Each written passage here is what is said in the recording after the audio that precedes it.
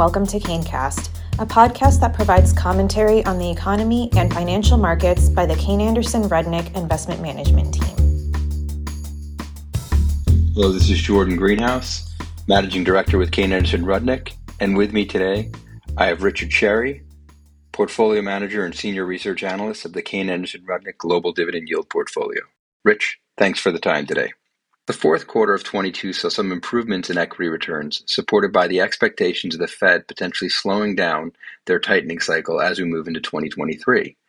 Can you discuss some of these key additional factors that supported these returns during the fourth quarter? One of the concerns that the market has had recently is that the Fed will overshoot in terms of increasing interest rates in order to bring inflation back to its desired level of 2%, and in the process create a recession.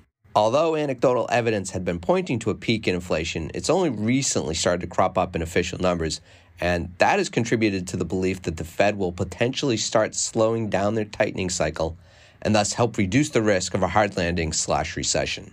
During 2022, the economy did slow down, and inflation was a drag on the consumer and on consumer sentiment. However, there were several positive offsets as well. Consumer balance sheets are relatively healthy, due in part to government stimulus related to COVID. Travel-related activity is rebounding quite nicely, and industrial activity remains stable, but cautious.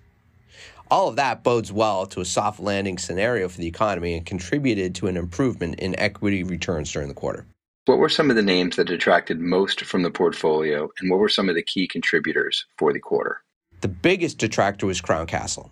As a real estate investment trust, the stock's valuation is impacted by interest rates, and a move higher in interest rates early in the quarter negatively impacted the company's valuation.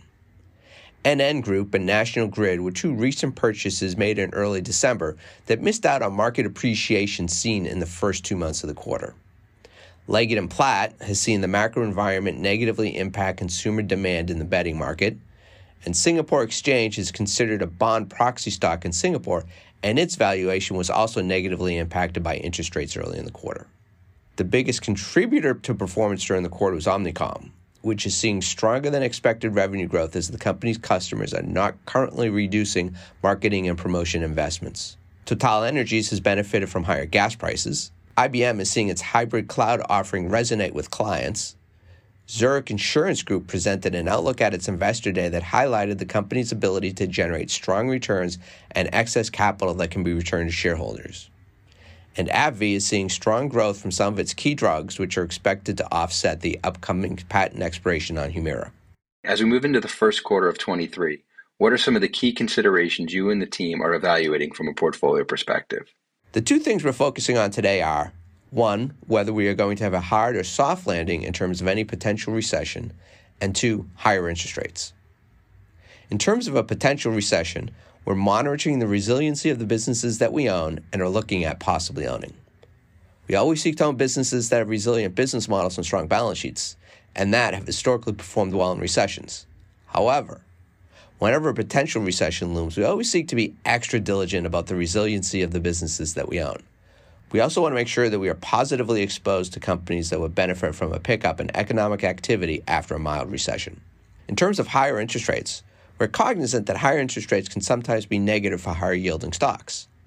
Earlier in 2022, the resiliency of the businesses that we own outweighed the negative impact of higher interest rates. That became more of a concern later in the third quarter when some investors became concerned that rates would stay higher for longer.